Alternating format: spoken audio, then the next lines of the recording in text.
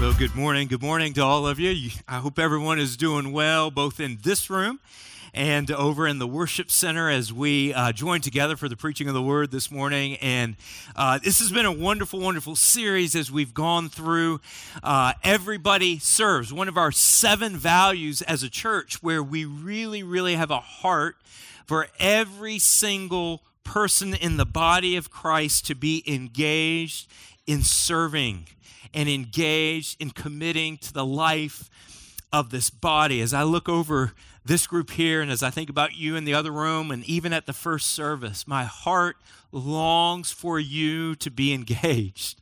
My heart longs for you to be active. My heart longs for you to be a part of growing people up in Christ and just experience the incredible joy and fulfillment that comes when you use what God has given you. And that is the longing of my heart. And so it's been a wonderful series. We're going to learn a little bit more about the tools God has given us today in this series that we're calling Everybody Serves. And here's what I want you to do as we begin this morning. I want you to think back to a time where you were at a state fair or a county fair. All right, you got it? You got in your mind when you were at the state fair or the county fair. And that is where we were as a family this past Thursday and Friday. Actually, on Friday, we spent the day at the fair down up in North Carolina.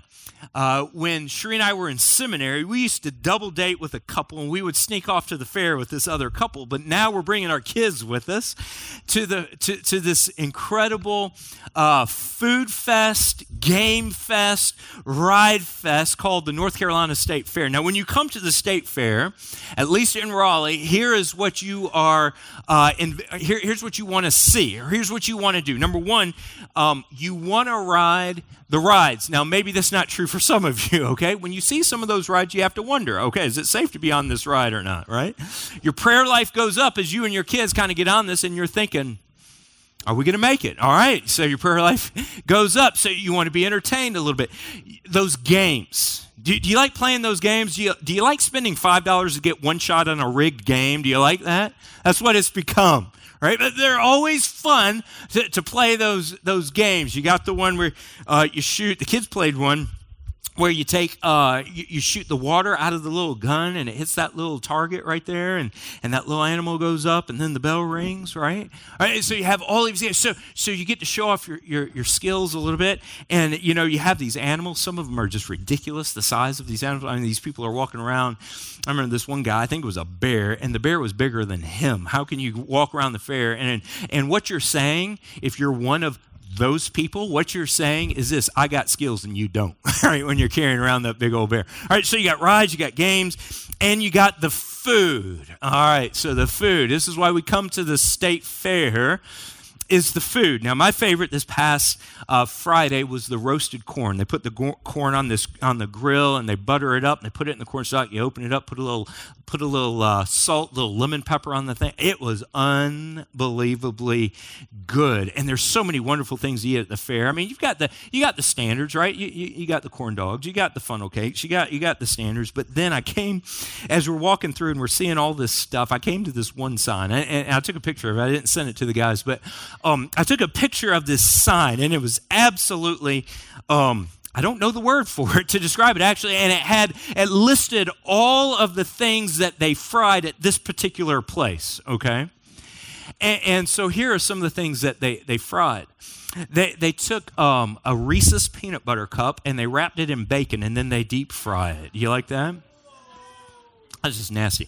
All right, so then it gets worse. Then here was one. I've never heard of this combination before. A Twinkie. I have the picture if you don't believe me.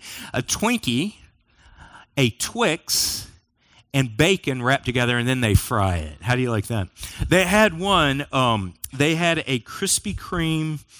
They had a burger with Krispy Kreme donuts as the bun. Can you believe that? All right. And then a Klondike bar. Why in the world would you want to deep fry a Klondike bar? I have no earthly idea. And on it went. And so instantly, you would be a millionaire if you had GasX waiting right there on the side of this billboard. You could make a fortune. So here's what happens in the fair, though. You come in and you want to be entertained, and you want to show off some of your skills, and you want to consume, right?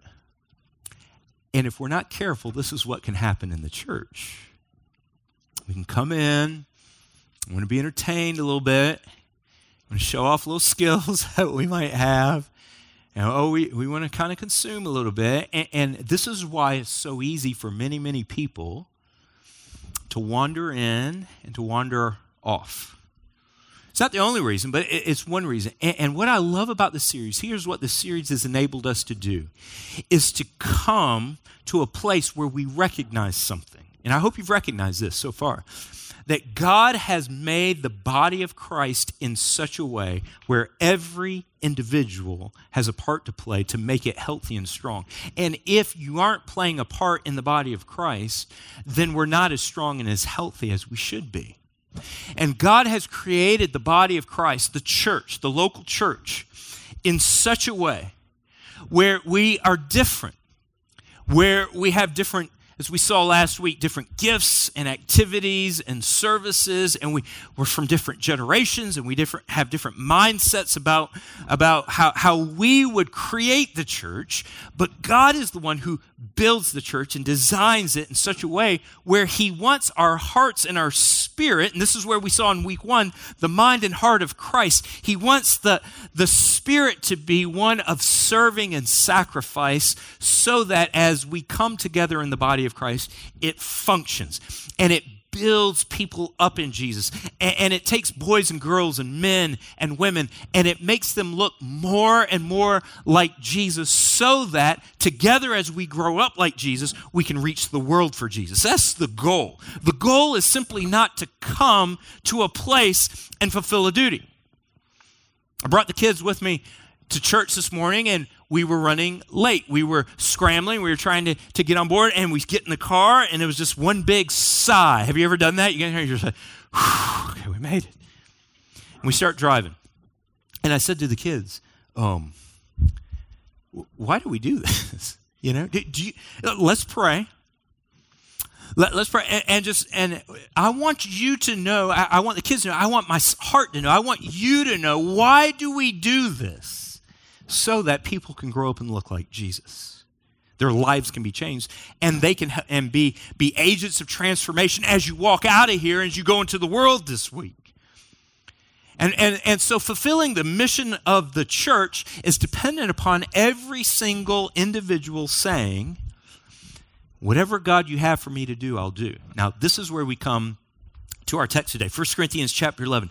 Here is where, 12, 1 Corinthians chapter 12. Here is where we come to Paul, the Apostle Paul, missionary church planner, addressing the church when it comes to their part in the body of Christ. And what we want to talk about today is this, 1 Corinthians chapter 12. We want to take a paragraph that talks about spiritual gifts. Now, we're going to define them in just a little bit. But here's what's happening in Corinthians to this point, all right? People have said in this church at Corinth, and they have all kinds of problems. They have all kinds of issues. They got divisions in the church. They got worship problems. They got all kinds of issues going on. But here is one issue that Paul wants to deal with in chapters 11, 12, 13, and 14. We can't look at it all, but we're just going to take a paragraph in 12. But I want to give you the context, all right? What is happening is that people in the church at Corinth are taking this, one of the spiritual gifts or one of the abilities that people have, and they're elevating this gift, and they want this ability, and they want the attention that comes with it. It's probably one of the speaking gifts. It could be speaking in tongues. It could be prophesying in some way. It could be teaching. But there was this value put on this one particular gift, and it was the attention getter of the church. And so people wanted that gift more than the other gifts, so the work's not getting done. And secondly, as people are elevated, other people are just kind of sitting back and watching. And it's causing all kinds of problems. Paul says, listen, let me walk you through 1 Corinthians 11, 12, 13, 14. Let me walk you through the issues here. And so we want to take a paragraph out of that and understand how God has designed you and how God has designed his church and your role in using what God has gifted you in to be of benefit to the church. All right, so let's read. With that set up, 1 Corinthians chapter 12, verse 4. He says this, "Now there are varieties of gifts, but the same Spirit. And there are varieties of service, but the same Lord. And there are varieties of activities, but it is the same God who empowers them all in everyone." In everyone. Verse 7, "To each," let me emphasize that, "to each is given the manifestation of the Spirit for the common good. For to one is given through the Spirit the utterance of wisdom, and to another the utterance of knowledge according to the same Spirit. To another faith by the same Spirit. To another gifts of healing by the one Spirit. To another the working of miracles, and to another prophecy. To another the ability to distinguish between the spirits. To another various kinds of tongues. To another the interpretation of those tongues. All these are empowered by one and the same Spirit, who apportions to each one individually as he wills." To each one individually as he wills. All right, thought number one this morning, coming right out of our text, is this: that every believer has received a gift especially designed and delivered by God. Every believer has received a gift especially designed and delivered by God. Here's the amazing news, all right? If you're a follower of Jesus, here's some amazing news, all right? Do you realize this? And Paul points this out to the church earlier in 1 Corinthians chapter 6. He says this, "Do you know, don't you know, that your body is the temple of the Holy Ghost, the Holy Spirit, which is in you, and you are not your own. You don't belong to yourself, but rather you now belong to God. You are not your own, for you," he says, "have been bought with a price. So therefore glorify God in your body and your spirit, which are God's." Here's what he's saying. Amazing truth. Number one this morning is that the Holy Spirit resides in you if you're a follower of Jesus. If you have trusted Christ, you have believed in the death and in the burial and in the resurrection of Jesus. You believe that Jesus is Lord. You have opened up your heart and you are now following him. Here is the amazing truth that in you resides the Holy Spirit, the presence of God. This always blows me away whenever I think about it. To think that I am walking around in this body, in this temple, he says. The body is the temple of the Holy Ghost. I have the Holy Spirit residing in me. Now, doesn't that change how I respond to God? Doesn't that change how I respond to my wife? Doesn't that change how I respond to my children? Doesn't it change how I respond to you?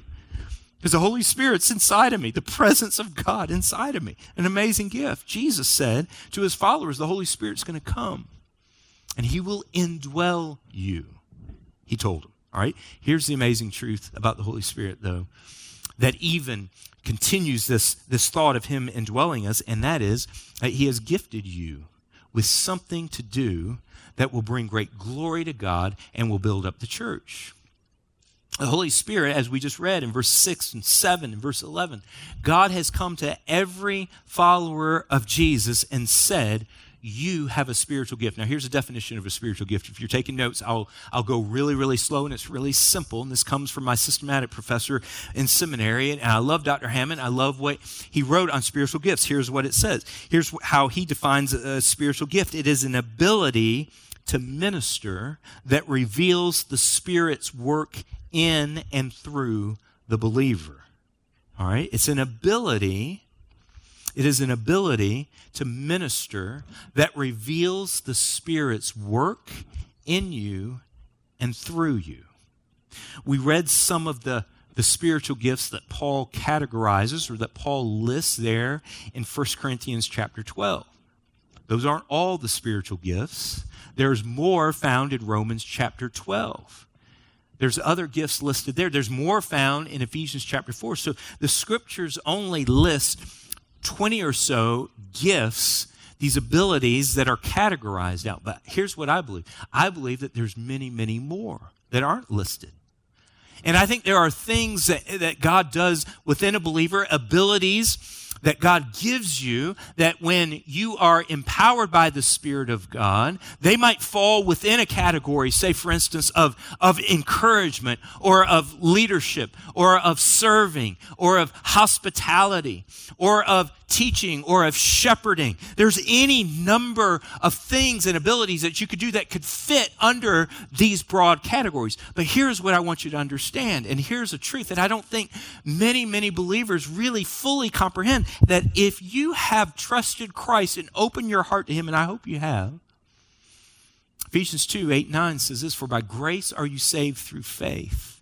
Have you been saved by expressing faith in Christ?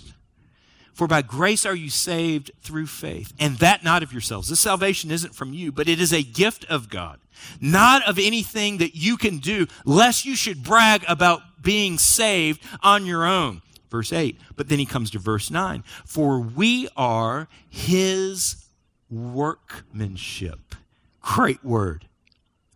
We are his painting, that he's beautifully painting together. We are his incredible design that he is making and shaping.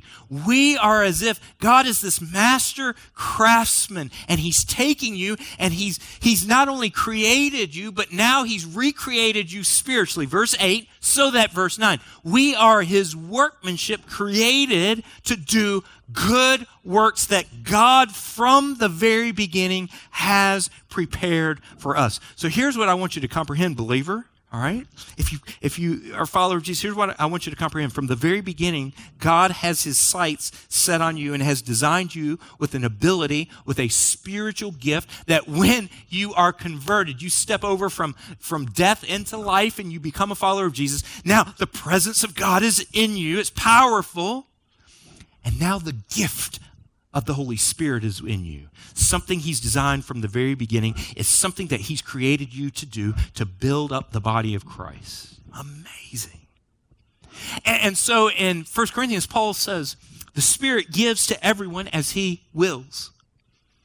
And so here's where we have to be careful when it comes to our spiritual gifts or abilities that God has given us to do, that we look at it from our viewpoint. What am I fit for? Or what can I do? And those are wonderful questions, but really we need to begin with something else. What have you, Holy Spirit, done in me? What is your design for me?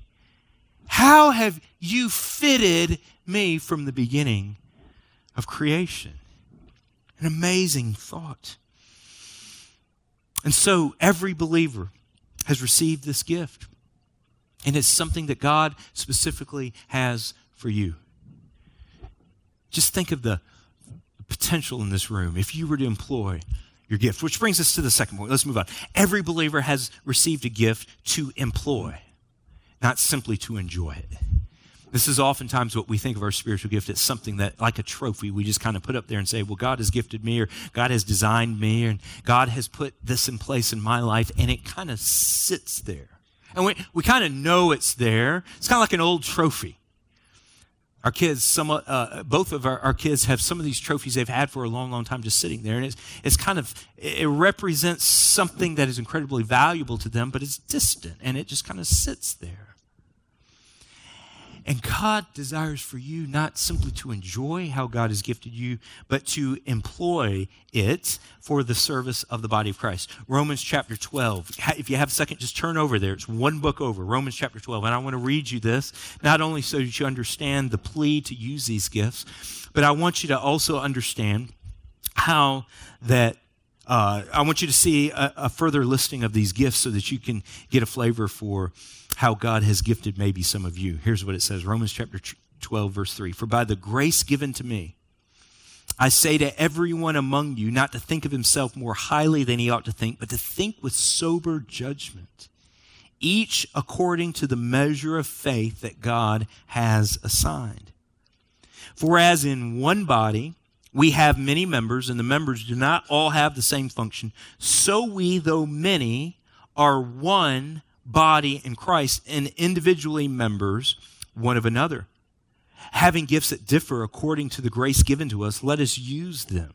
If prophecy, in proportion to our faith. If service, in our serving. The one who teaches, in his teaching, the one who exhorts or encourages in his exhortation, the one who contributes in his generosity, the one who leads with zeal, the one who does acts of mercy with cheerfulness. I love reading those lists of gifts because so many of you have them. 1 Corinthians 12, Romans chapter 12, so many of you have these gifts. But either you're unaware of them or you're just not putting them to good use. So here, let me give you three things before we close. Three characteristics of these gifts when they are used. All right, letter A, it's going to be sacrificial. It's going to be sacrificial. These gifts, when we employ them, it's going to cost you something. It's going to cost you something because it cost Jesus something, and this is why we began with the Lord's Supper at the beginning of our sermon series. It cost Jesus something to serve us. It wasn't convenient for Jesus to go to the cross. It meant that he had to release control of his life to go to the cross. It meant that he was going to be looked upon differently. His reputation as a Messiah or as a Savior or as a teacher, he's going to flip that upside down, and he's going to become a slave. And so as we see the mind and the heart of Jesus, we have to take that mind and we have to take that heart, and we come to our gifts and recognizing that it is going to cost us something to serve other people. 1 Peter says this, 1 Peter chapter 4, verses 7 through 11, he says, the end of all things is at hand. Listen to the mindset of using gifts, okay? Here's what he says, the end of all things is at hand. Therefore, be self-controlled and sober-minded for the sake of your prayers. Above all, keep loving one another earnestly. Peter says, listen, he's working up to the gifts. He says, be sober-minded, all right? Keep control. Love one another earnestly. Keep doing it when it's hard because love covers a multitude of sins. Show hospitality to one another without grumbling. Open your lives to one another without complaining about it. And then he says this, and as each one of you has received a gift, use it to serve one another. Use it to serve one another as good stewards of God's varied grace. Whoever speaks, speak as if you are speaking the oracles of God. Whoever serves by the strength that God supplies, in order that in everything God may be glorified through Jesus Christ. To him belong glory and dominion forever and ever. Amen. Here's what Peter's saying. Here's what Jesus is saying. Your gift is something that will cost. To serve others, it will cost. But do it as Christ has served you. Sacrificial. Secondly, it's supernatural. It's supernatural. Your gift that God has given you, this ability to minister, and it shows the Spirit's work in you and through you. Remember our definition? It's supernatural. It's not necessarily a talent or a skill. We would watch this show, and every single week we were hooked on it. This show where people would come and they would do some act, or it was magic, or it was music, or dance, or it would get kind of crazy. It's called America's Got Talent. Do you ever see that show? And we got hooked on this thing because we kind of had our favorites, and we'd watch them from week to week. And you would hear those you would hear Simon and those guests that were there that were judging. You'd hear them talk about America's got this is the most talented group we've ever seen. And here's what I want you to understand. That you might have talent. We could say Taylor's has talent, right? We could say that. But here's the difference. It might not necessarily be a gift, because a gift is something that is supernaturally activated by the Spirit of God, where, as Paul says in 1 Corinthians, people see a manifestation, or they see a display of the Spirit of God as you use that gift. People look at you and say, hey, they might be talented and they might be skilled in one particular area, but I will say this about them. As they are using this gift, as they are teaching, as they are shepherding, as they are serving, as they are using the gift of hospitality, as they open up the church and they open up their lives to other people, as they are patiently loving and leading children. That's a particular gift. It is ignited. It is quickened by the Holy Spirit. So while God might make people who are very, very talented and gifted in life simply by his common grace, they come out of the womb and they can play music. They come out of the womb and they can make money. They come out of the womb and they can lead people. They come out of the womb and they have any number of gifts and abilities, and you look at them and say, that guy, that gal is particularly talented in that area. That might not be their spiritual gift. It could be. And here's what the Holy Spirit does. He takes a rebirth of a person. Just as you come out of the womb, you have particular gifts and skills. But when you are born again and the Spirit of God indwells you, he could perhaps open up that skill and talent in a supernatural way. He could cause that talent and that skill to just spring forward in a new way. God might not waste that gift at all. In fact, he has probably given it to open up and spring forward into the church. But here's the point, that as we serve and as we give and as we teach and as we shepherd and all of the things that we do when it comes to building up the ministry and building up the body of Christ in our worship and in our life groups and in our groups, as we build up the body of Christ to engage the world, people ought to look at that gift and say, not, oh, what a talented person they are, but oh, how I see the Spirit of God working in you as you use that gift. It's not to puff people up, but it's simply to recognize, oh, that is where you are supposed to be. And we know it. We know it. Supernatural. Here's the third thing. Tracks along with that. How do we know we're employing the gift that God has given us? You're fruitful. You're fruitful. There's effect on ministry. There's effect on people. The body affirms that. And not only effective in ministry, but you're fruitful in your own life. If you're operating in the flesh, if you're operating in a way where you're just serving and you're just doing it to do it, it's going to show. And in your life, you might not be fulfilled. But when you're operating by the Spirit and you're using that gift in the Spirit, you're not only effective in ministry, people are not only being changed, you're not only having impact on people, but in your own life, you're feeling this sense of completion and fulfillment, and you are in alignment with how God created you. He saved you, and he put you in a body, and he said, here's where you fit. And you know it. You know it. So 3 questions in closing. 3 questions in closing. Number 1, have you discovered what your gift is? Do you know?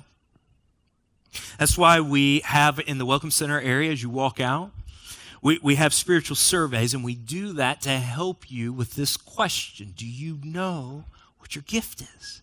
Do you know what your ability? You might have more than one. You might have 2. You might have 3. God might use one particular stage of life. You might use another at a particular season in your walk with him. But do you know, if I were to stop you and say, what is your spiritual gift? What would you say? Do you know?